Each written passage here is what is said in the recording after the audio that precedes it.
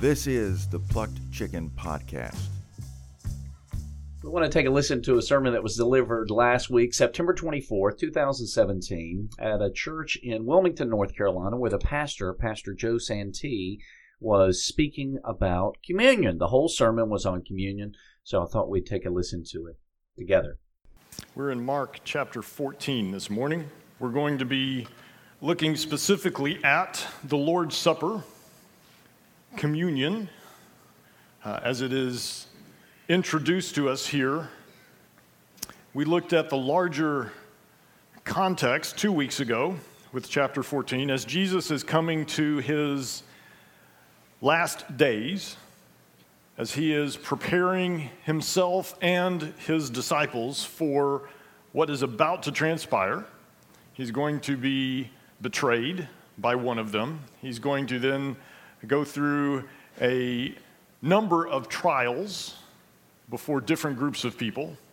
He's ultimately going to be beaten and handed over and crucified. And so all of this is looming in the immediate future. But to prepare them for all of this, he has been telling them about what is going to happen ultimately. And then he takes them to the Passover meal, which they celebrate together, which is the background for the institution or the beginning, the introduction of communion or the Lord's Supper as we know it and celebrate it.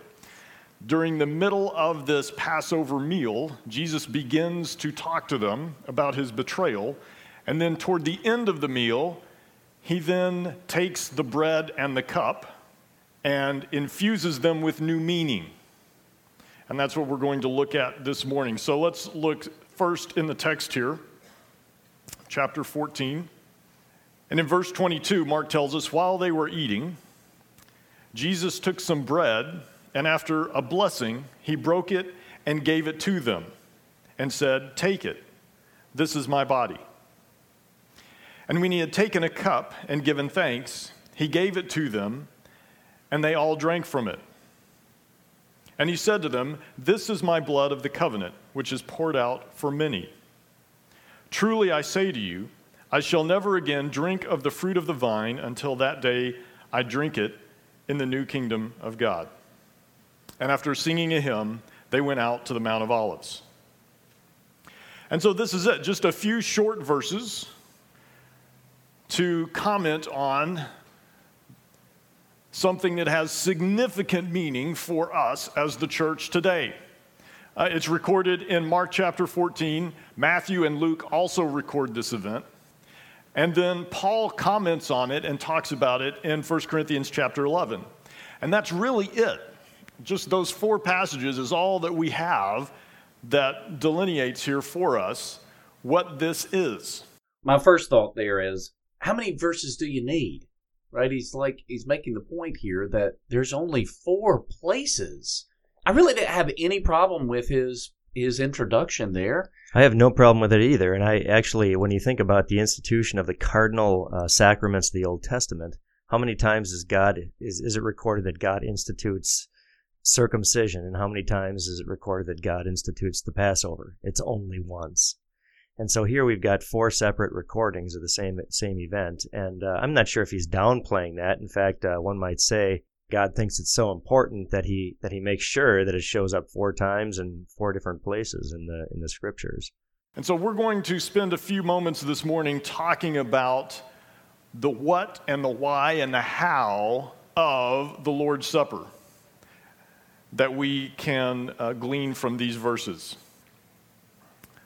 So let's talk that God miraculously delivered them at the Red Sea and destroyed their enemies. When they forget these things, they begin to think not about who God is, but about who they are. They begin to not think rightly about who they are. They begin to put value in themselves and their independence that is not there. That we brought ourselves here. We did this. I did this. And God begins to fade into the background. And salvation begins to fade into the background. And grace tends to fade into the background.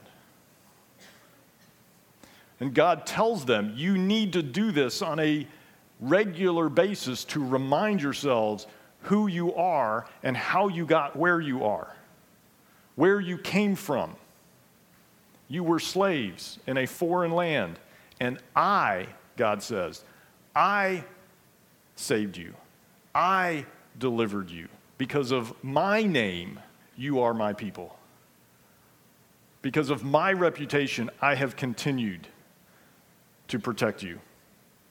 Jesus then takes all of that background and infuses it with new meaning. He now says, this is my body and my blood of a new covenant, which is for you, and I want you now, as my followers, to remember what I have done for you. All right, so what do you have to say about that, Pastor Bruss? Well, I'm sure you've got a few things to say about that. Go ahead, jump in. Well, this is the case for this sermon. This is the evangelical. This is the sacramentarian. The emphasis is all on you, and you better remember. Right. It's remember. I notice how strongly that comes out as a theme there. I thought about counting the number of times that Pastor Santee says the word remember, but then I thought, well, then you're just trying to be Picayune, maybe. There you go. Right. Well, the other thing that I think is interesting about this is really the translation of the word diatheke. And this occurs in Mark 24. It occurs in the other writers as well. And there's no question that a diatheke in the Old Testament is used in the Septuagint to translate the word covenant. But the more natural meaning in Greek is a last will and testament, and that's a very different kind of thing. You remember a covenant, but what happens with a last will and testament? Is that for remembering? No, it's not for remembering. It's for getting a gift, and that's completely lost. And it's too bad that there's not a good neutral translation out there, or at least a Lutheran translation into English of the Scriptures, because we miss so much. I totally agree, and that's another podcast in and of itself, Bible translations, because so many Bible translations are provided by non-Lutherans, by sacramentarians. They entirely are. There's not one English translation out there that is a Lutheran translation. That blows me away. Why is there not a Lutheran translation? Because English happened to us. We didn't choose English. English happened to us. It got foisted on us, and it was a scramble. And there were mistakes made early on where we simply adopted the King James version, which is what all the churches were using, and we've simply stuck with the English translation tradition since then.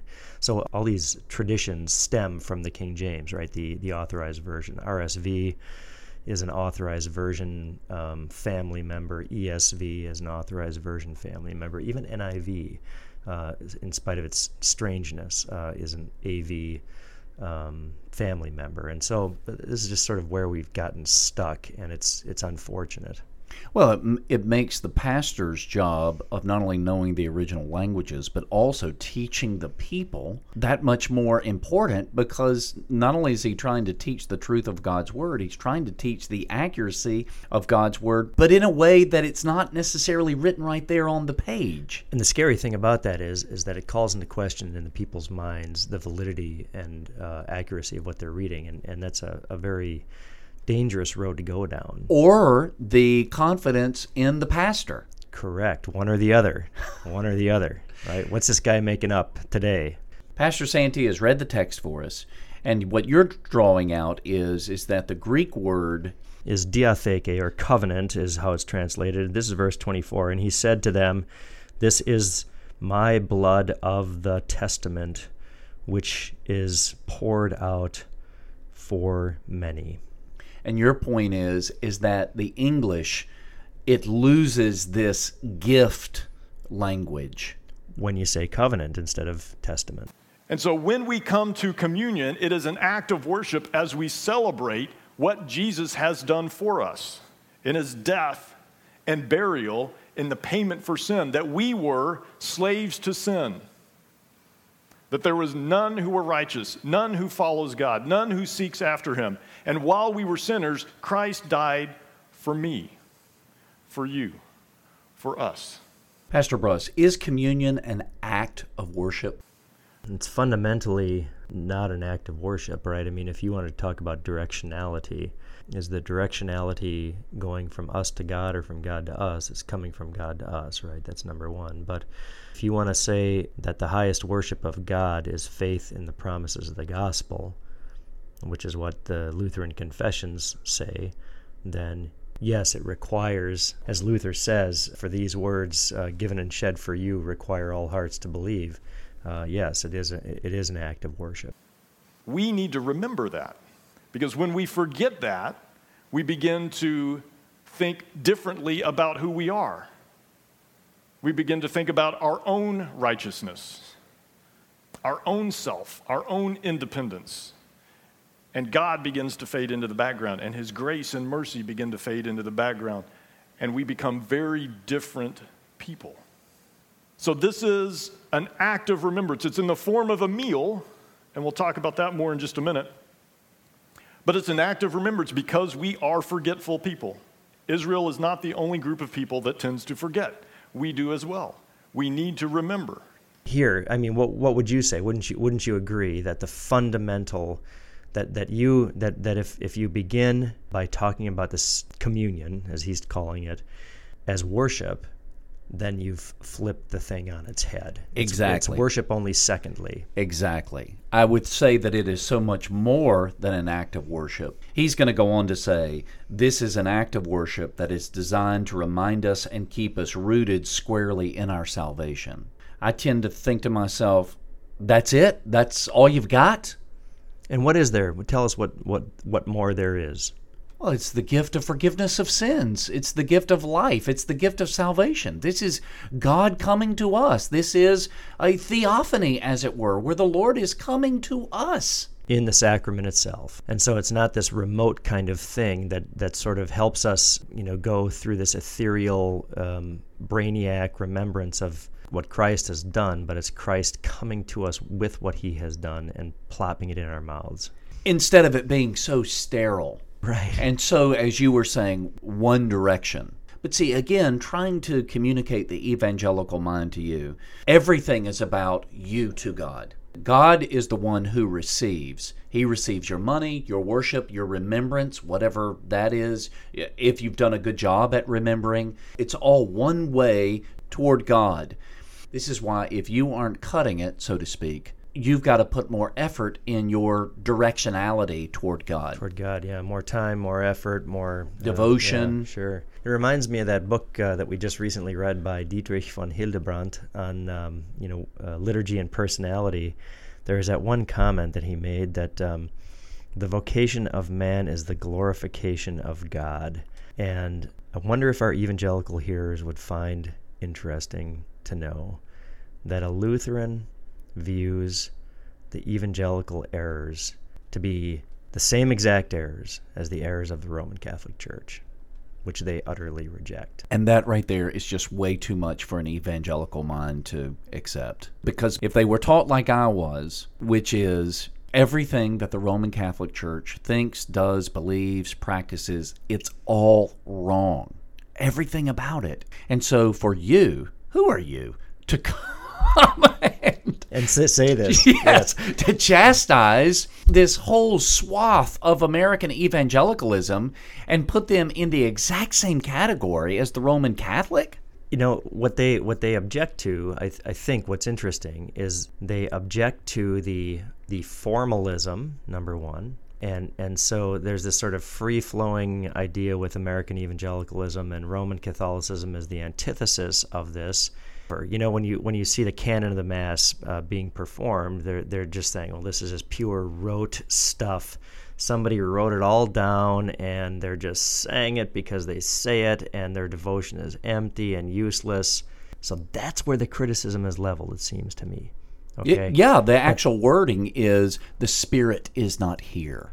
Okay. Still, the thing that lies at the bottom of both of these, the Roman Catholicism, the canon of the Mass, and so on, and the evangelical, as you were saying, the directionality is all toward God, is that the directionality is all toward God. It doesn't matter whether you call it remembrance or whether you call it re-sacrificing the body of Christ. The directionality is toward God. And this entirely misses Jesus's words, ta ekounomenon hyperpolon, which is shed for many. I can't even sort of wrap my head or my arms around this idea that they're missing the gift nature of this whole thing. No doubt. And this was revolutionary for me when I realized that the directionality is not me towards God, but God towards me. When that shift happened in my thinking, it opened up a whole new world. My thoughts about God, they radically changed when I realized just that the direction is not about me towards God, because what can I give to a holy God? He's not interested in any sacrifice that I have to give him. What he's interested in is me receiving what he has to give me. The highest worship of God is faith in his promises.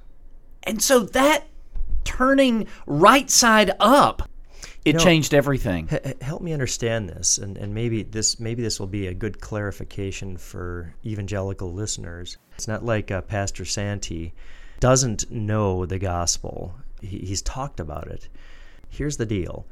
I'm trying to understand, get my head around where the problem lies. Is the crucifixion and resurrection of Jesus in the evangelical mind kind of like this stake that God plants on the timeline that says, after this, things change for you. Instead of you coming to me through sacrifices in the temple, blah, blah, blah, getting circumcised and so on and so forth, now you've got a new way of coming to me. I'm not sure exactly what it is, but we always remember that event in the past, that Christ did this. I guess it changes the outward trappings, but not the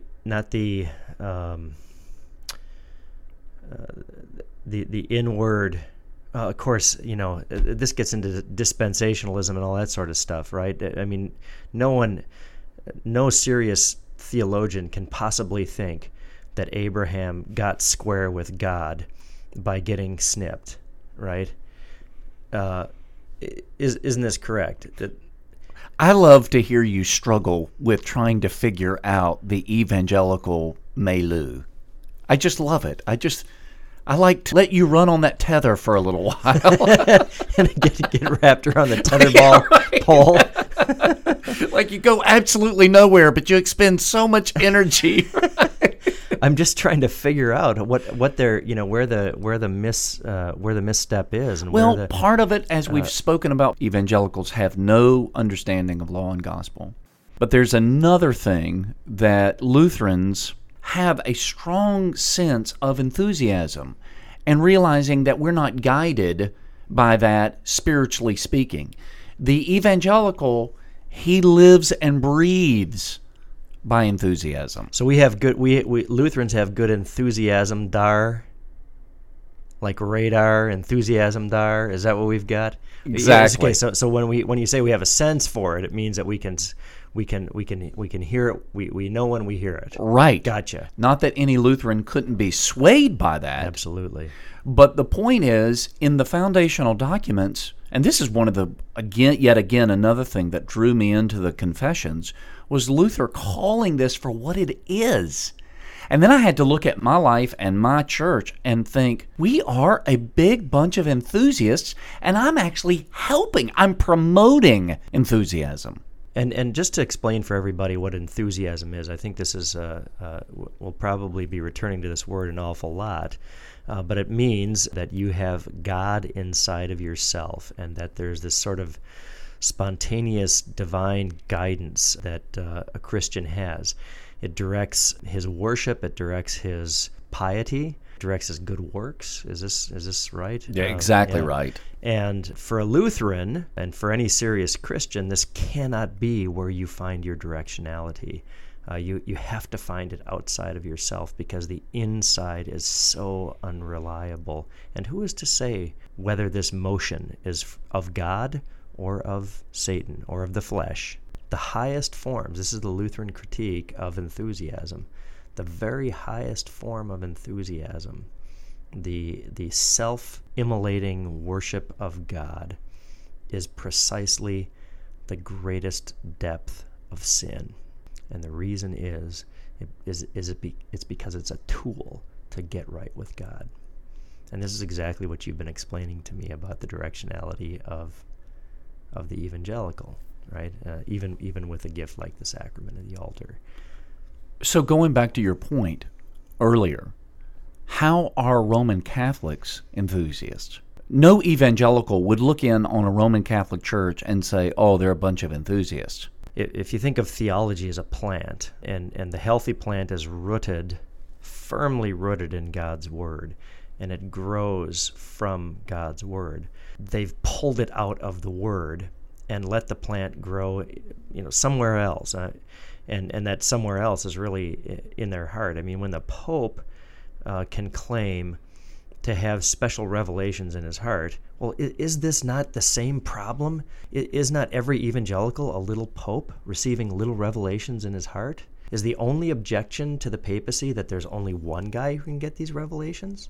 Really? If that's the issue, they're missing the point, because the point really is that we have this external witness to the will and works of God in the Scriptures, and this is the only certain thing that we've got. So the Christian is to look outside of himself to God's Word, to His sacraments that He provides, both of which are gifts. In the Lutheran service, when we read the Scriptures, the people say, "Thanks be to God." That's interesting. Thanks be to God. Why? Because He's just delivered the gift. Right. Yeah. He's delivered the gift, and we didn't have to wait on a feeling or liver shivers or any sort of subjective evaluation. And I think this is, this takes us down the road of an interesting pastoral problem. And it's that a lot of times Christians feel cold. They feel cold about the faith. And in feeling cold about the faith, they feel as though they have lost it. I spend an awful lot of time in private confession with people who confess this coldness. Now, what is that? What they're saying is, I don't feel like an enthusiast anymore. And you have to direct them then to God's objective work in their life. What makes them on God's side, if you will, is God's work, not their work. And you say to them, okay, you don't feel as though you're on God's side, but look, God hasn't given up on you. You are baptized. You do have His word spoken to you every Sunday in the divine service. And God is serious when He's doing that. He wants to save you. I heard just recently about a woman who was dealing with a fidgety child in church. And after church, the pastor said something to her like, well, I'm so glad you came today. And she said, well, I didn't get anything out of it because of my child. And the pastor said, well, did you receive the absolution of sins? Right. You know, like the whole idea that there were still gifts given to you, even though you were preoccupied with the child. Right. And yeah, that's that idea. That's the enthusiasm, isn't it? Right. If I can't go along with this intellectually, stay with the pastor, or even get ahead of the pastor intellectually. Or emotionally, then I'm not the kind of Christian that I want to be. And we all fall prey to this. This exactly. is a great danger. And there's... it's Mary and Martha. I mean, Mary and Martha are just a wonderful picture of all of this. Martha is the classic evangelical, scurrying around doing something for the Lord. Being busy for the Lord. And Mary simply receives. And Jesus commends her, not because she's a better hostess, but because she recognizes in faith what God is like, that He's a giving God. True, but here's the problem even with the evangelical way to think through that. Evangelicals would slightly turn that a little bit, and they would fall off the horse on the other side by saying being more mystic. It's not about receiving. The directionality is still towards God for the evangelical.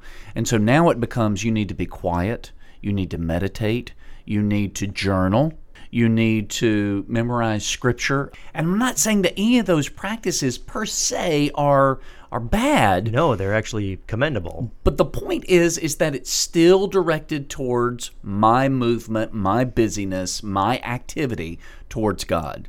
They still get that wrong of Mary and Martha. Mm-hmm. So you just go from one type of busyness to another type of quiet busyness, right? Exactly. Yeah. Instead of just receiving. The old adamant in us just cannot stand that passivity, not only when it comes to our private devotions, but also when it comes to the corporate gathering of the body of believers.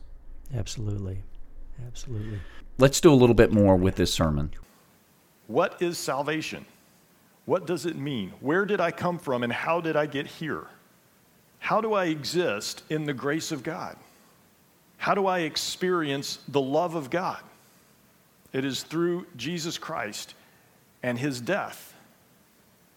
This salvation event ties together Old Testament and New Testament ideas of salvation, faith, belief in who God is and what he has done, and brings us to the point of remembering that and applying that to ourselves constantly, because that's where we as his people must exist, is squarely in his salvation.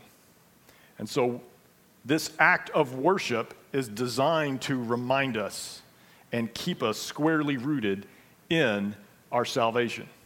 What say you, Pastor Bruss? Well, a few seconds ago, he talked about experiencing the love of God, which I think is an interesting language, and no one objects in principle to this kind of thing. But I want to ask you, Pastor Kerns, when you read Thucydides, do you experience the Peloponnesian War? The point is, I no more experience the Peloponnesian War by reading Thucydides than by remembering it. I mean, it's not there. How do I experience God's love? This is the big question.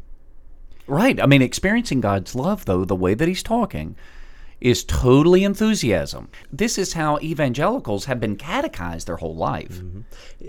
How did the woman at the well experience God's love? Jesus came to her. How did the woman caught in adultery in John chapters 7 and 8 experience God's love? He pronounced forgiveness. He pronounced forgiveness, and Jesus came to her. How did blind Bartimaeus experience God's love? Jesus came to her.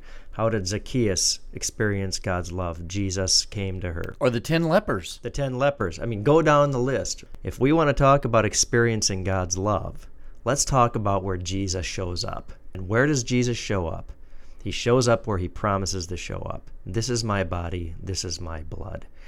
This business about a kind of, I don't know, I mean, what do? You work yourself up about the suffering and death of Christ, and that's how you experience God's love? No, it's entirely from the outside, and this is the entire scriptural MO. This is how God does it. How did Adam and Eve experience God's love? He walked among them, right? I mean, after they fall into sin and they're ashamed and they recognize their nakedness, and they've got to know. I mean, their responses to God have to be an indicator that they know they have screwed up in the biggest way possible. And what does God do? He walks among. He comes walking to them. Well, and what we were talking about this past week in the adult Bible class was the fact of even when he comes walking among them and he's asking them these questions, what is he wanting Adam to do? He's wanting him to confess his sins so that he can forgive them. But he won't do it. Right. He justifies himself. He gives his rationale. He shifts the blame. The woman, you gave me, God, all of this. You clearly are not picking up on this. Each one of these instances, before the Lord came to them, they sang songs for 45 minutes and waved their hands in the air and got all worked up. That's what blind Bartimaeus was doing, huh? But the problem was he couldn't see the screen with a bouncing ball. Oh, no. Oh, zing. So let's move now to this aspect. One of the questions that comes up as the Lord's Supper in all of its many facets has been interpreted over the years, one of the things that we often hear is that it is a means of grace, that in the elements, as we partake of them, grace is extended to us. I want to look at Titus chapter 3 in relation to that question. Titus 3, beginning in verse 5, says this. Okay, we've got to talk about this right here. We absolutely do. Now, I have no clue where he's going with it. Right. Right? But this is what I'm imagining. You tell me.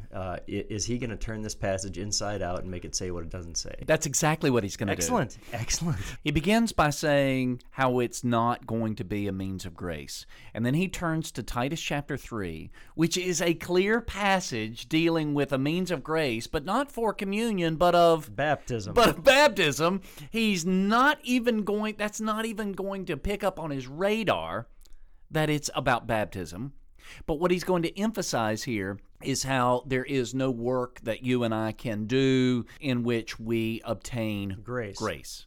Ironic, isn't it, that receiving the sacrament of the altar or being baptized is not a work that we do. It's a work that God does for us. But conversion in the evangelical world is making a statement that it's actually saying, look, hey, everybody, I'm on Team Jesus now, isn't it? Yeah, it's an act of your will. An act of the will. Isn't that something else? So, again, upside-down theology. He continues here. He saved us, not on the basis of deeds which we have done in righteousness, but according to his mercy, by the washing of regeneration and renewing by the Holy Spirit, whom he poured out upon us richly through Jesus Christ our Savior, that being justified by his grace, we might be made heirs according to the hope of eternal life. Or Ephesians chapter 1 or Ephesians chapter 2, all of these passages speak to this idea. It is by grace that we are saved through faith. It is not based on works. And so, if we mean by the elements of communion, the elements of the Lord's Supper convey the grace of salvation to us in some format, I think Scripture speaks against that idea. How are we saved? Not based on anything that we do, but based on his complete work at the cross. By grace we are saved through faith. We believe, we accept what he has done and his finished work, and that provides our salvation.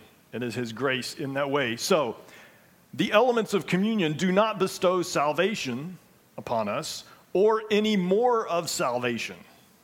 How much salvation do we receive when we are saved? All of it. It's completed. So, when we come to the table, we are not coming to receive more of salvation. We are not coming to be re-saved.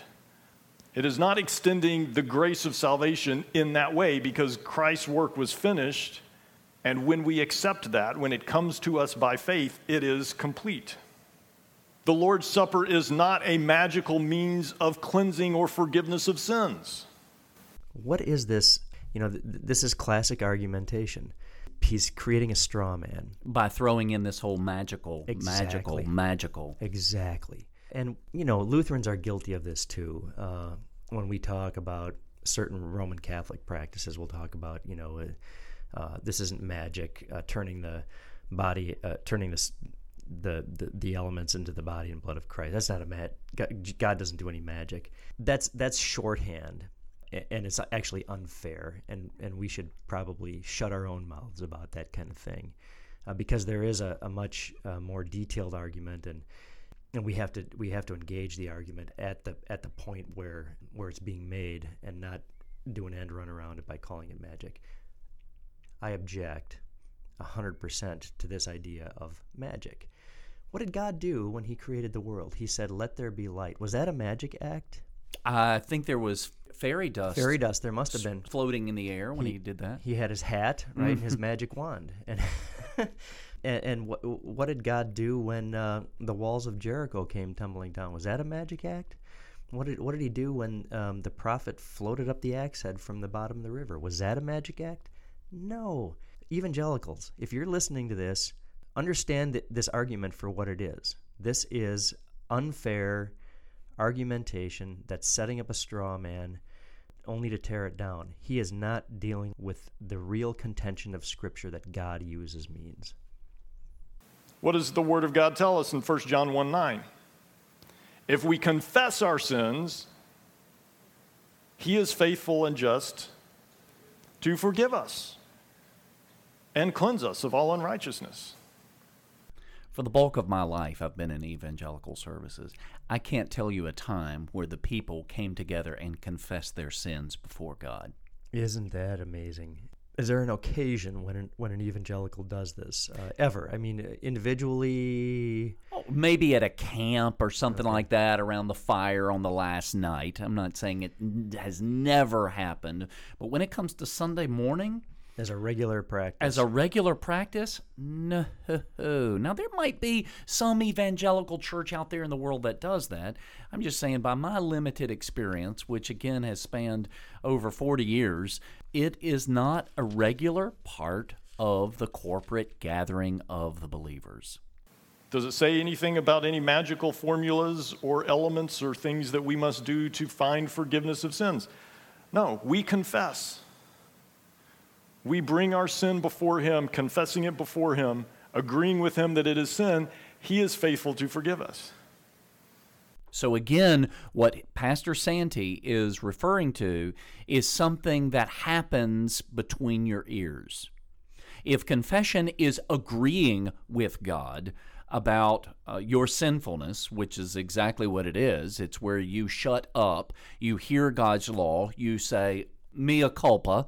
When you do this, this is agreeing with God that, yes, indeed, I am a poor, miserable sinner. There's no practice of this in the evangelical church. You know, it's interesting. If you look at the words themselves here in the Greek text, or just even in the English text, I'm going to read this, and then I'm going to replace it. I'm going to put words in that make it say what the evangelical thinks about all this happening upstairs, okay, and in their head. 1 John 1:8. If we say that we do not have sin, we deceive ourselves, and the truth is not in us. If we confess our sins, He is faithful and just to forgive our sins and cleanse us from all unrighteousness. If we say that we have not sinned, we make Him a liar, and His word is not in us. Now, look at all those say and speak words. Let's read this evangelically now. If we think that we don't have sin, we deceive ourselves and the truth is not in us. But if we think in our heads that we do have sin, He is faithful and just. This misses the oral communication that's going on here. I guess what's happening is you're short-circuiting the first part, the speaking part. Therefore, you must also have to short-circuit the backside, which is where Jesus says, whosoever sins you forgive, they have been forgiven, and whosoever sins you retain, they have been retained. Something is happening in real time, in real space, with sound waves here, as John is describing it in 1 John chapter 1, just as something real is happening with sound waves in John chapter 20. Well, it's also in Romans, the evangelical would believe faith cometh by hearing.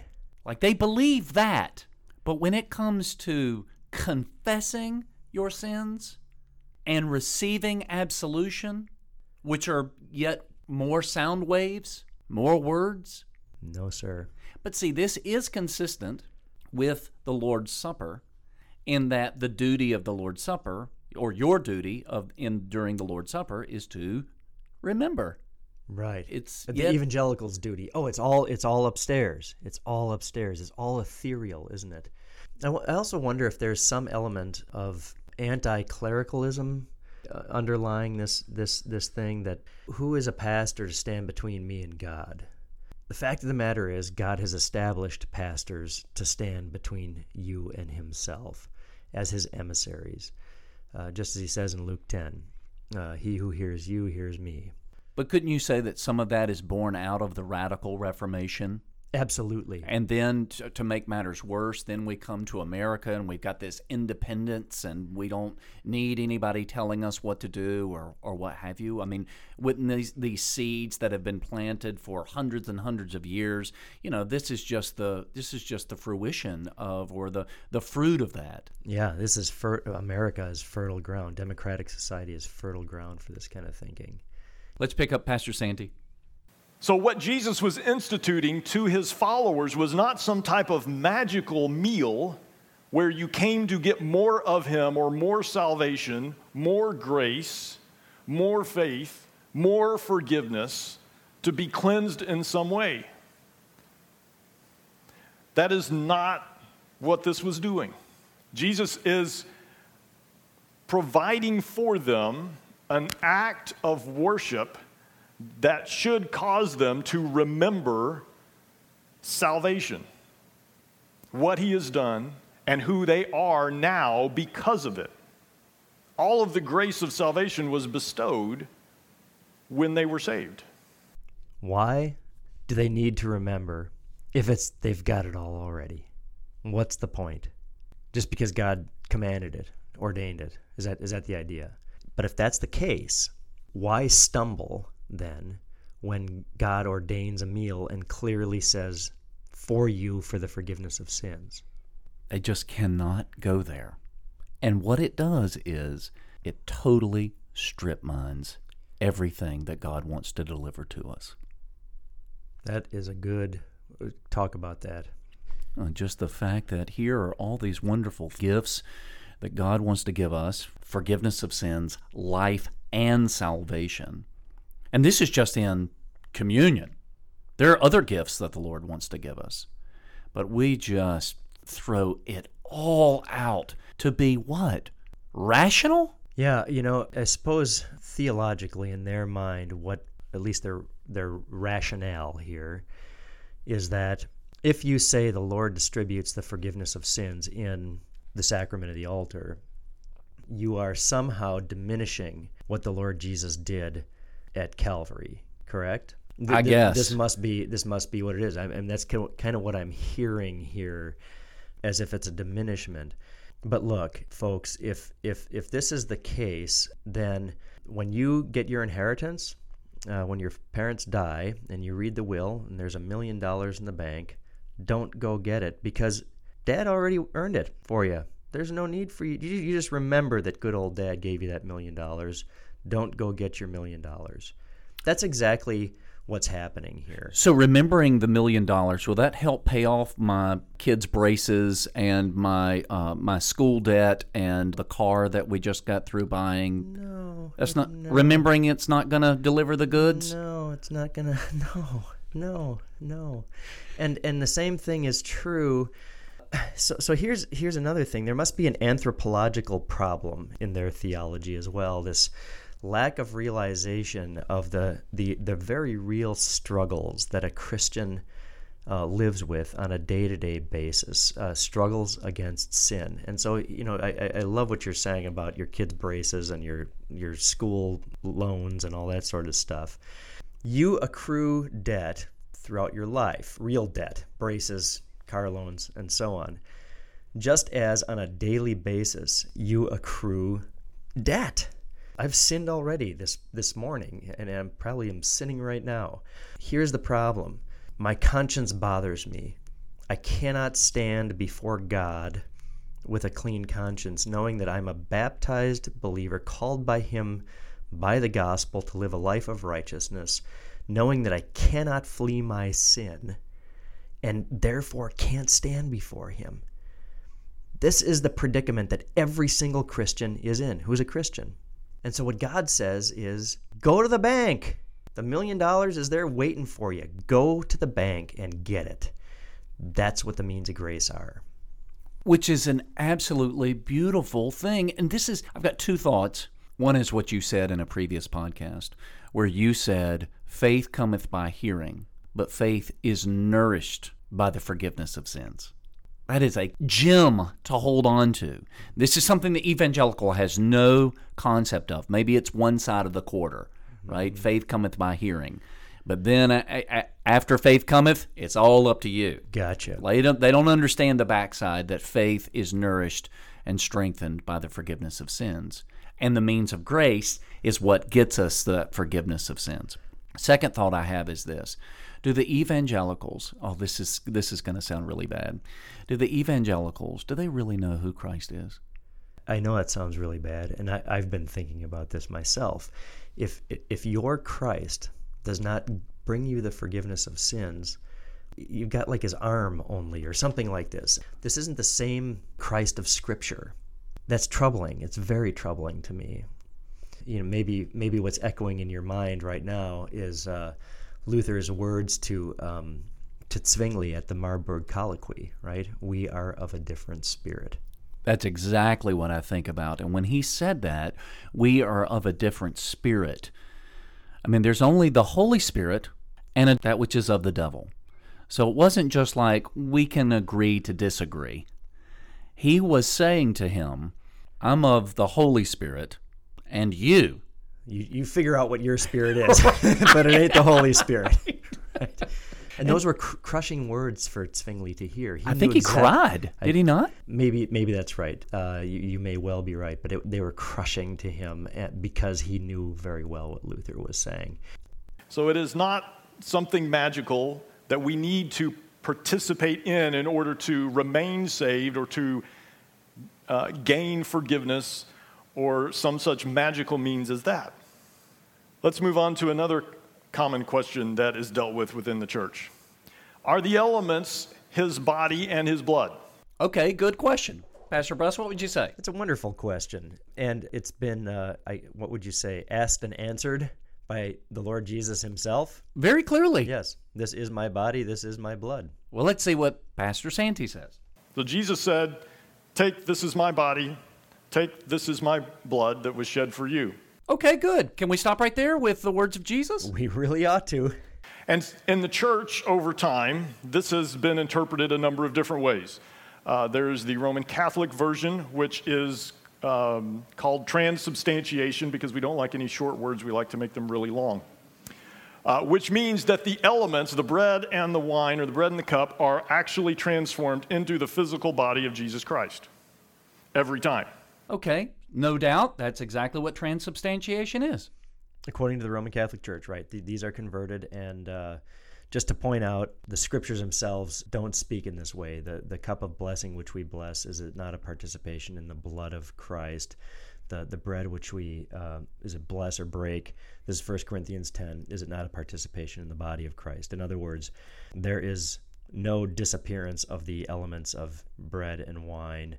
However, there is a simultaneousness of the body and the bread, the blood, and the wine. And so this came about as a result of Thomas Aquinas, and actually there were others before him that were trying to offer a philosophical understanding of what actually is going on.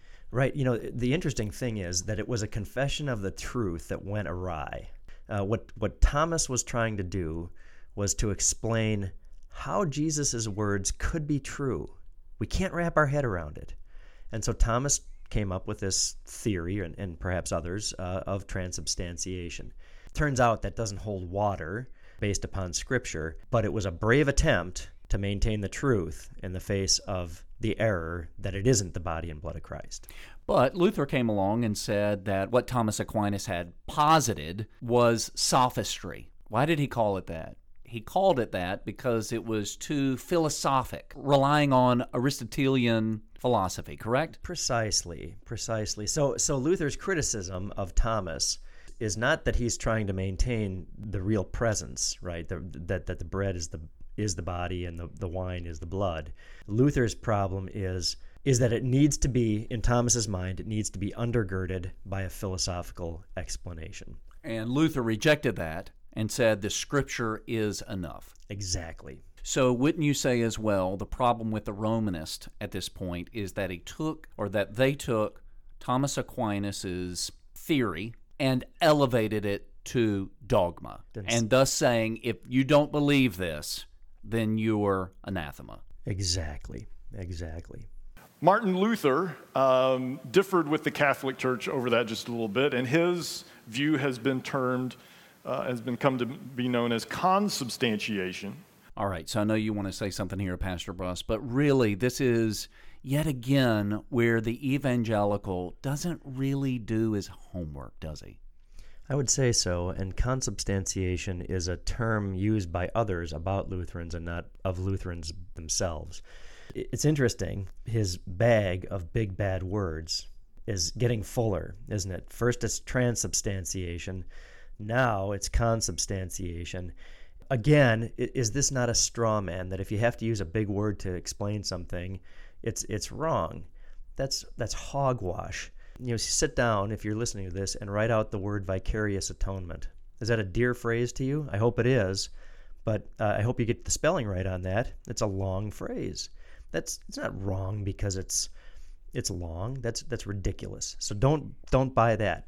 Second point here, however, is I would say that would you agree with me on this, Pastor Kerns, that the Lutheran perspective is not consubstantiation. You could say it this way: is means is. That's it. It's very straightforward. It really is straightforward. In which he said, the elements don't actually become the physical body, but Jesus' presence is there in, under, and through the elements. He doesn't really nail Lutheranism at all. He just is not hearing it. Luther, physical presence, I'm not even sure. He's just getting his categories mixed up here. All we have is Christ's promise that the bread is his body and the wine is his blood. And that's where Luther rests. Calvin disagreed with both of them and came up with a more symbolic understanding or interpretation that the elements symbolize the body and blood of Jesus Christ. Yet again, this is just more evidence, in my opinion, of somebody not doing their homework. It's like they're just spouting off the party lines, not really digging any more than, say, a water bug on the surface of the water. There were plenty of other people before Calvin who started talking about the symbolic and the representation. Calvin wasn't the one that originated that idea. He was actually, from what I understand, he was one who was trying to find this middle ground between Zwingli on one side, who is the one who said it represents, and even though there were others before him, but let's just stick with Zwingli, and Luther on the other hand that was talking about the real presence. Calvin was one who said that we ascend into the heavens and sup with the Lord Jesus there. There's a spiritual presence for Calvin. So symbolism does not loom large in his thinking. It's really the spiritual presence of Jesus. And so depending on where you go in the Christian world, you may find one or more of these views or beliefs operative about what happens in the elements as they are given. All right, it seems to me, from his line of argumentation thus far, Pastor Santee is now going to tell all the people the truth. Finally, here's everybody who's done things bad. Everybody who's a part of the Roman Catholicism, they're all wrong. Everybody who's Lutheran or who subscribes to what Luther says, they're all wrong. Anybody who's a Calvinist, they're all wrong too, even though, he's going to lay down the law here at this point, or at least this is what I am expecting. Anticipating. I am too. So I will just explain my understanding of this as we go through this and why I think this is important. Jesus was sitting there with the 12 as he said to them, "This is my body and this is my blood." Did they understand that the bread and the cup became his body somehow while he was sitting there in his body? I don't think they did. I don't think they understood that the elements physically became his real body right there as they're sitting there looking at his body. I don't think that makes any sense to any of them in that context. Okay, so his first out-of-the-chute attack here is to almost psychoanalyze what the disciples are thinking. Is that correct? This amazes me that he actually knows what the disciples are thinking, number one. Number two, the argument could be marshaled against all sorts of different things, like Jesus claimed to be God. These guys spent 3 years with the Lord Jesus, and there's no doubt, and I'm going to be a little crass here, they saw him get sick, they saw him have diarrhea, they saw him puke, they saw him sweat, they saw all the ugliness of the human condition, the sort of aesthetic ugliness of the human condition, and Jesus makes a series of statements, I am, saying that he's God himself. And the fact of the matter is that they take him at his word. They take him at his word consistently. There are times when they goof up, they're rebuked for their unbelief. St. Peter rebuking Jesus, saying, don't go to Jerusalem to suffer. I'll go with you, and what I'm doing you cannot do. And Jesus' sharp rebuke, get behind me, Satan. You're not taking me at my word. And we get no such rebuke. So when Jesus says, when a lot of people in John 6 leave him for some of the harsh things that he is saying, and then he looks to the disciples and says, do you want to go too? Peter, the spokesman for all of them, says, you have the words of eternal life. Right, that's a wonderful example, isn't it? Where the disciples ultimately, in spite of their many failures, rest their faith in the word of God. And here we have a clear word of God. This is my body, this is my blood. And there's no balking here. But in Pastor Santee's mind, clearly there is, in the sense that they go, oh, that's not what he means. Clearly he means something else because his body and his blood are right there in front of him. Right, and these sophisticated peasants from Palestine are saying, oh yes, the Lord Jesus is using aloiosis here. They've already got the rhetorical device that he's using. They've labeled it. They've put it through their little interpretation machine and come up with the right answer. Humbug. So let's back up just a second out of the biblical text per se and just go into the evangelical mind for a few moments. That'd be great. Here is a group of believers who firmly believe what the scriptures say, or at least this is what they profess to believe. They are given a clear word from the Lord Jesus, and yet in not even catching their breath, they're going to deny it outright. What is going on up here between the ears to make them so quickly change and believe something completely other than what Jesus has said? I do wonder about this, and you've probably bumped into this as well. When I was in Tennessee a number of years ago, in the evangelical world, in the Bible Belt, it seemed to me that there were people whose Christology was deficient, in that there was a failure to recognize the real sort of blood and guts nature of the incarnation. And I had a Christology test. I could always tell where people stood based upon the Christology test. And it was this, as you're talking to Christians, did Jesus ever poop his pants? And you'd get some people who were just aghast that you would ask the question. Well, guess what?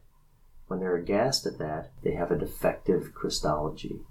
And I think that this is bred in the evangelical mind, if you will. I have no hard evidence to give here, but the deficiency of the Christology is a failure to recognize the real flesh and blood incarnation of the Lord Jesus Christ. And so my point is this in connection with what we're talking about.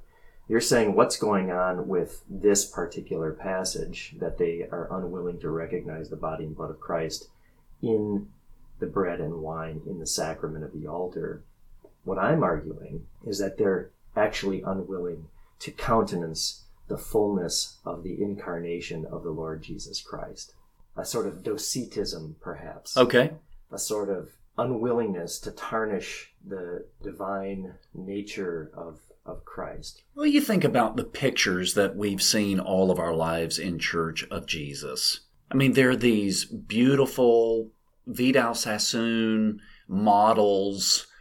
That guy doesn't poop in his pants. Exactly. He doesn't have a hair follicle out of place. Right, but compare that to the iconography of the Reformation and of the medieval period. Oh, where Jesus was not just hanging on a cross, but it's Jesus in agony hanging on a cross? Correct. He looks emaciated. They do crucifixion was this horrifying thing. That's an interesting question. How many crucifixion scenes do you see in an evangelical church? Zero zip nada? Zero zip nada. Right. This is what I'm getting at with this deficient Christology.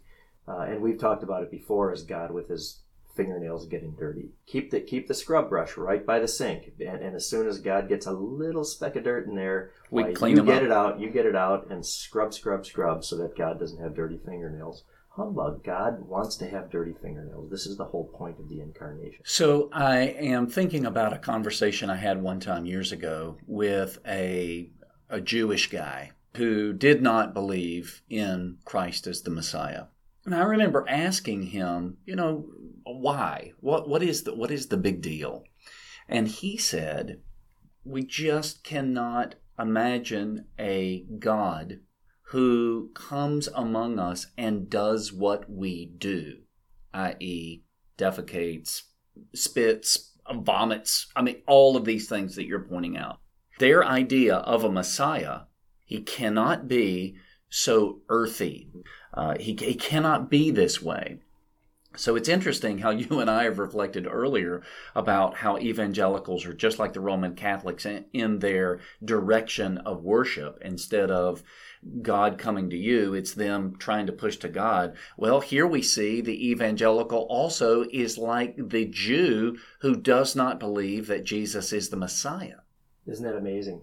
And yet, in the very creation of our first parents, what does God do? How does he make Adam? He forms him from the dust of the ground. Dirty.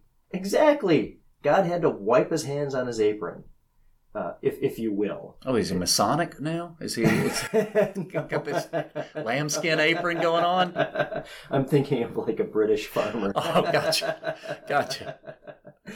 And isn't this what the Lord does all along? The irony of this is that I'm sure, every Christian has to acknowledge this, that their God is not a God who is far off. We all confess this. He's not like the God of the deists who, sets the top spinning and just says, well, I'm going to leave it go and we'll see how things wind up.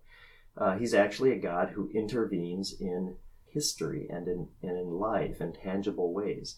Burning bush, ram caught in the thicket. You just go, the angel in the furnace. Just go down the line, and we all countenance that the Lord interacts in human life. And the quintessential acting in human life is becoming, this whole confession that Jesus was born of a virgin. How many children in that society who were supposedly born of a virgin do you think people had a high regard for? None. Immediate scandal. This is how God chooses to come to us. And he remains this way. Even so much so that I'm thinking about when the Lord starts washing feet. Right. Good example. What does Peter say? No. Right. Wrong direction. Exactly. You should not be doing this for me. This is a lowly position. Very good. And isn't this interesting? Let's go. Let's talk about this, because I think you're onto something here, specifically on this question of what the disciples are thinking. Mm-hmm. That corrective occurred in the upper room before the meal in John. Correct? John doesn't give us the meal, but it happens as they enter the room. This is when you do the foot washing. You don't do it after dinner. Right, and we don't have to speculate what Peter was thinking because the word clearly tells us what he was thinking. Precisely. And Jesus sets the record straight, doesn't he? And that has to recall all of these things that he's already told them, right? The Son of Man came not to be served, but to serve and to give his life a ransom for many. And this sort of overwhelming recollection of what Jesus had said is flooding back into their heads. And then he says to them at the end of the meal, "This is my body, it's for you." And we get no kickback, not one. Isn't it interesting? Can you imagine what the kickback must have been like? So they're all reclining there. And what does Peter say? Jesus, excuse me, could you clarify what you're saying? What you really mean is represents? No such conversation. And so I think they would have had, in that setting, a very different understanding of the symbolic nature of what Jesus is saying. This represents my body, this represents my blood for what I am about to do. Additionally, and you can argue you can argue with theologians about this. If Jesus' body becomes in the elements all over the world every time someone partakes of the Lord's Supper, then Jesus' body has to be omnipresent in some format, which it didn't seem to be in his resurrection. His physical body was localized to that one place and time where he was, and they saw him there. Pastor Kerns, what does your email signature say? It says, Dextera Dei ubique est. It means the hand of God is everywhere. The right hand of God is everywhere. Look, this guy never said it, but he is a follower of Huldreich Zwingli, the Swiss reformer, the radical Swiss reformer. In that he is taking everything that Christ has said, and now he's using his blind reason to try to explain what Jesus is saying, rather than allowing Jesus' words to just be Jesus' words. Now we've got to explain it all away. Precisely, and the blind reason, right? So let's expose what underlies this. There is a philosophical rule that says that I'm going to say it in Latin, and then I'll say it in English, finitum non capax infiniti. The finite is not capable of holding what is infinite. And this is proven on an everyday basis. Take a 1 cup measuring cup and pour a gallon of water in it. Can't do it. Can't do it. It doesn't fit.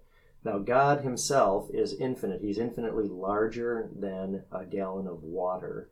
And a human body is finitely larger than a 1 cup measuring cup, but it's finite. It's 6 feet tall. It maybe weighs 160 pounds. And the question is, how in the world does God of God fit inside of a human body? The answer is it can't, from the perspective of these guys.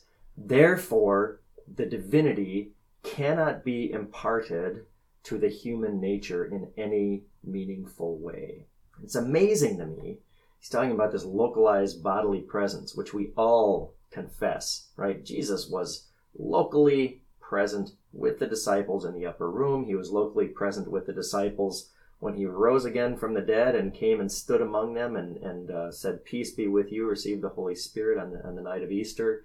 He was locally present, but guess what? He walked through a wall. Well, this demolishes their Christology, because when was the last time you walked through a wall, Mr. Kerns? No, that doesn't happen. And moreover, he passes through the grave clothes. He passes through the stone. He wasn't knocking on the door for the angels to let him out, right? Hey he guys, passes I'm in here. through. Exactly. Help me out.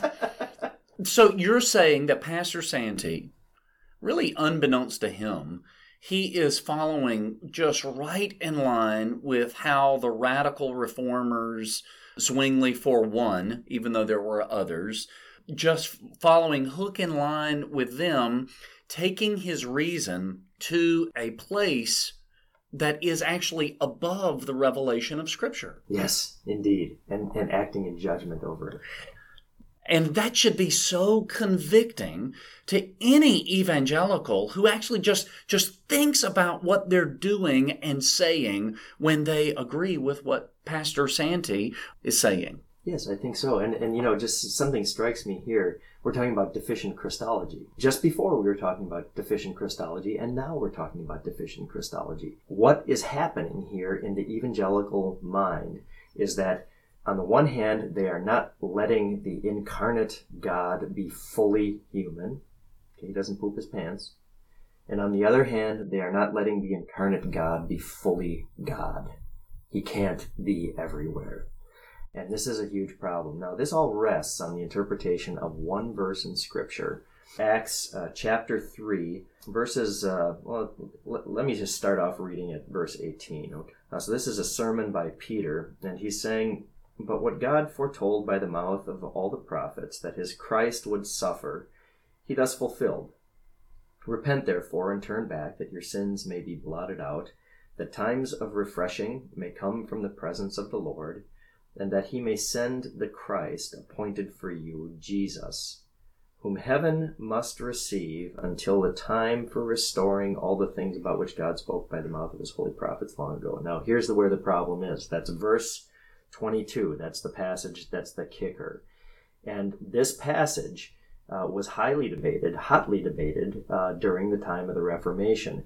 Now, look, the Lutherans, too, and I feel really bad about this, are reading out of these Reform-slanted scriptures, okay? So every, there's the famous Italian saying, and I'm going to get it wrong, but let me translate it. The translator is a traitor.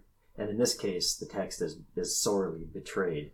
In Greek, what this says, for those of you who know Greek, verse 21, Hon de uranon mendexastai achri chronon apokatastaseos panton blah blah blah. Now, here is the problem. The word uranon here in Greek lacks the article.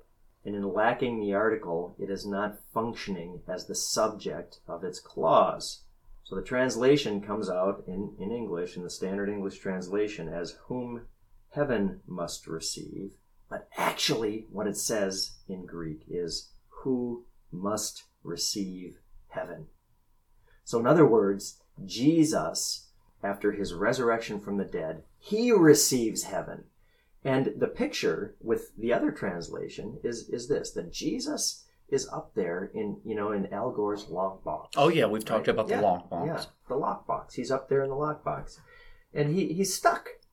God said, here's my right hand. You've got like 9 cubic feet, fit in there, and you can't go anywhere else, Jesus. I'll call you when I need you. Exactly. Yeah, when I set you free, you can go and, judge the world. Well, look, as you say in your email signature, the right hand of God is everywhere. Someone tell me where God is. He's everywhere. Yeah, right? So where's his right hand? It's everywhere. And if Jesus is at the right hand of God, can he not be on altars? The argument would be, no, he can't, because he has a body, and that body cannot receive the fullness of the divinity. And of course, this belies everything we read in Colossians and Ephesians, and auto katoke pantopleroma tes theotetos. In him dwells the fullness of the deity in bodily form. So when Jesus says, all authority has been given unto me in heaven and on earth, that's really not all authority, is it? Yeah, he's kind of restrained, isn't he? He doesn't have free reign to execute justice. He's got to work by laws. Whose laws? Well, Pastor Santee's. But I won't go into that anymore. But one of the things that we see throughout Scripture, especially in the Gospel of John, is Jesus said a lot of things about himself that we don't take any of these other things in this literal fashion. For example, Jesus said, I am the true vine, and you are the branches. We understand the metaphor. We understand the figurative nature of what he is saying. We don't think that Jesus literally turns into a vine, and we turn into branches when we speak of that. Jesus said, I am the good shepherd.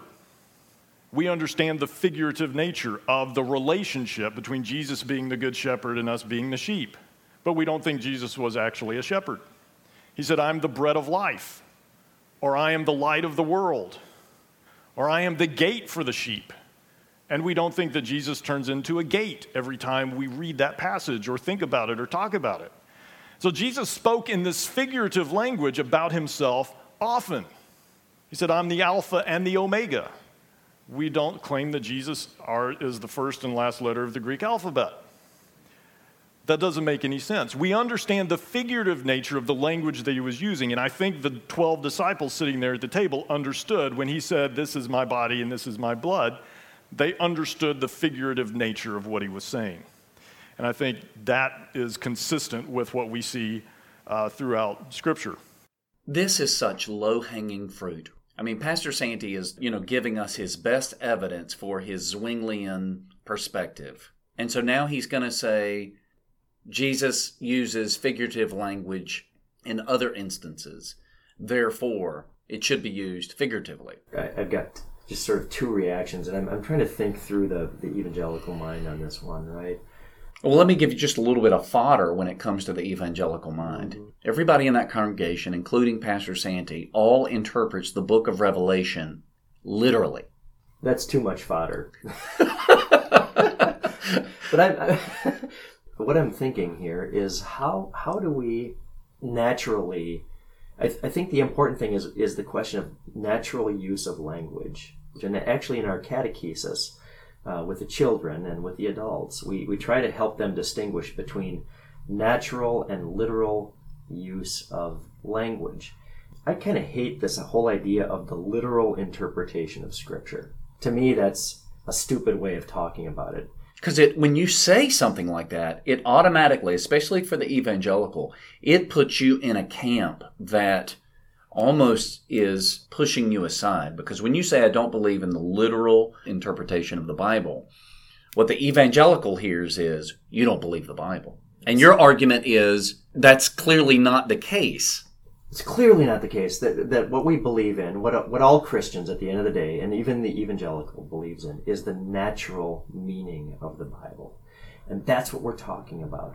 The objection that we have toward higher criticism and so on is that they take the natural meaning of the Bible and they shunt it off into a category of whatever you might have, myth, for the creation story. We're not doing that. We're talking about the natural meaning of the Bible. But we are saying apocalyptic literature should be read with that in mind, that poems, i.e. Psalms, should be read with that in mind. Precisely. I just got done reading, for my devotions this morning, I was reading Isaiah, and he says, Judah is a vineyard. Everybody knows that God himself didn't come down and plant a grapevine and wind up with wild grapes. What he's doing is he's using this as a metaphor for the shortcomings of Israel, of Judah. Wait a second, though, Pastor Bruss. Isn't God the Father seen as the vine dresser, though? So you're playing with me now, I see. But this shows the ridiculousness of the perspective, doesn't it? Correct. So what we're saying, let's back up now. We got into this whole discussion by talking about what evangelicals espouse is the natural meaning of Scripture, not the literal meaning of Scripture. They say the literal meaning, but they really mean the natural meaning, because no evangelical reads Isaiah chapter 5 as a diatribe against a poor, inanimate vine that God planted and came with wild grapes. And when Jesus says this is, hearing that there's no objection from the disciples, where we've heard objection before or confusion before, there was times when Jesus would preach in parables when the disciples would come up to him and said, please explain this to us. And he would. He would, yes. And this other wonderful exchange in John 14, is this? Where Jesus is talking about going away, and they're saying, well, where are you going? We don't even know where you're going. How can we know the way? And then Jesus says, I am the way, the truth, and the life. No one comes to the Father except for me. And so... Well, what if he represents the way? Right. What if he represents the truth? See, the evangelical picks and chooses. Like, he's already started out, and when I say he, I'm talking about the evangelical, but clearly Pastor Santee. And the reason Pastor Santee's doing it is because this is all he was ever taught. He is parroting what's comfortable, what he knows. 500 years of Zwinglian doctrine. Exactly. And so, I'll be the first one to confess, when you're up against really studying something that you are unfamiliar with, realizing that this is a game changer. This isn't just something that you can pull out every now and then, a little piece of trivia that you can impress your friends with. He's got a presupposition already established, already firmly established in his mind. So he uses the same Zwinglian argumentation, and everybody in the congregation goes, okay. They go, okay, because this is the same stuff that they've been fed all their life as well, correct? Right. And it goes to the spiritual authority. This is what the spiritual authority says. Right. Not that he's got a I don't know him, but not that he's got a heavy-handed approach here. It's just that it agrees with what all of their other spiritual authorities have said. And what's coming to mind for me right now is the first verse of that wonderful hymn by Luther, Lord, keep us steadfast in thy word, curb those who feign by craft and sword, wrest the kingdom from thy Son, and set at naught all he hath done. I think I mean this. I don't think I mean this. I mean this in all absolute humility. As we're talking to one another and talking to you and criticizing this sermon, we are not doing this in any other way than the position expressed in that hymn. Lord, keep us steadfast in your word. The word is everything. Take it away and take the true teaching of the word away, and you end up with a mess. And of course the mess, and you exposed this for me so many times, is that there is no certainty. Here the Lord gives us wonderful meal so that you would have certainty that your sins are for Christ's sake forgiven. And it's gone. It's gone. There's nothing there. And so what you're left with is the abyss of your own feelings. Right. And believe me, I've been there for years, so I get it, how gnawing, how this eventually leads one to despair. Mm-hmm. And then when you're in despair, because you have no assurance and you have no comfort, when you're in despair, then you're just playing the game. Mm-hmm. And it takes a long time to get to despair. It's not like somebody wakes up and, switches. You move from being despondent and discouraged to depression and then into the inky blackness of despair. It is awful. I wonder if that's the universal experience of all evangelicals. I would guess not. I would guess that some are wired differently. Sure. But here's the thing. We're not talking about this just for the despairing. We're talking about this for every one of you. The Lord Jesus wants to come to you. I'm thinking about Psalm 130 as you were talking about the despair, right? But what a wonderful psalm. Out of the depths I cry to you, O Lord. Lord, hear my voice. Let your voice be attentive to my cries of supplication. If you, O Lord, should mark iniquities, O Lord, who could stand? But there is forgiveness with you, that you may be feared. Now, the next thing is so critical. My soul waits for the Lord, and in his word I hope. My soul waits for the Lord more than the watchman for the morning. More than the watchman for the morning. O Israel, hope in the Lord, for with the Lord there is steadfast love, and he will redeem Israel from all his iniquities. Now look at the way he puts it. It doesn't say, my soul works itself up to make itself acceptable for the Lord. It says, my soul waits for the Lord. Now, you only wait. The Christian soul only waits for the Lord based upon the Lord's promises. And the Lord's promise is that he comes to us. Wait, I thought he was in the lockbox. He's in the lockbox, though. Well, if he's in the lockbox, we're screwed. And that's awful. It is awful. I'm really, really rusty on the old Hebrew, but I was thinking through this and looking at this about how Jacob's ladder, and how in the English there is this picture of Jesus who stands atop of the ladder, but how in the Hebrew the proximity is a lot closer, as if the Lord has already descended the ladder and is standing alongside. This is Genesis 28. Yeah, 28. He is standing alongside Jacob. I haven't looked at it in Hebrew for a long time either. But what did you say about the translator? Yeah, the translator's a traitor, right? So Genesis 28:12 and so on. And he dreamed, and behold, there was a ladder set up on the earth, and the top of it reached to heaven, and behold, the angels of God were ascending and descending on it, and behold, the Lord stood above it. That must be the phrase you're talking about. And right. Aha! It says, or beside. There you go. I didn't even need to look up the Hebrew. It was already right there. Yeah. So you see how the translation says that he's afar off. He's in the lockbox. Lockbox looking down. The Hebrew text is, no, the proximity is a lot closer, as if he has already come down the ladder and he is standing now beside Jacob. That is fantastic, actually. And, of course, Jacob experiences this one other time, and he winds up with a limp for the rest of his life. Right, and that war, or that struggle, he struggles with God. That didn't take place like an air fight. Right. It's an air fight. An air guitar. Right. Like, you're over there, I'm over here, but I'm going to hit you and we're going to pretend we're struggling with one another. Right. So the translator there again is a traitor, and it's based upon a preconception of where God must be.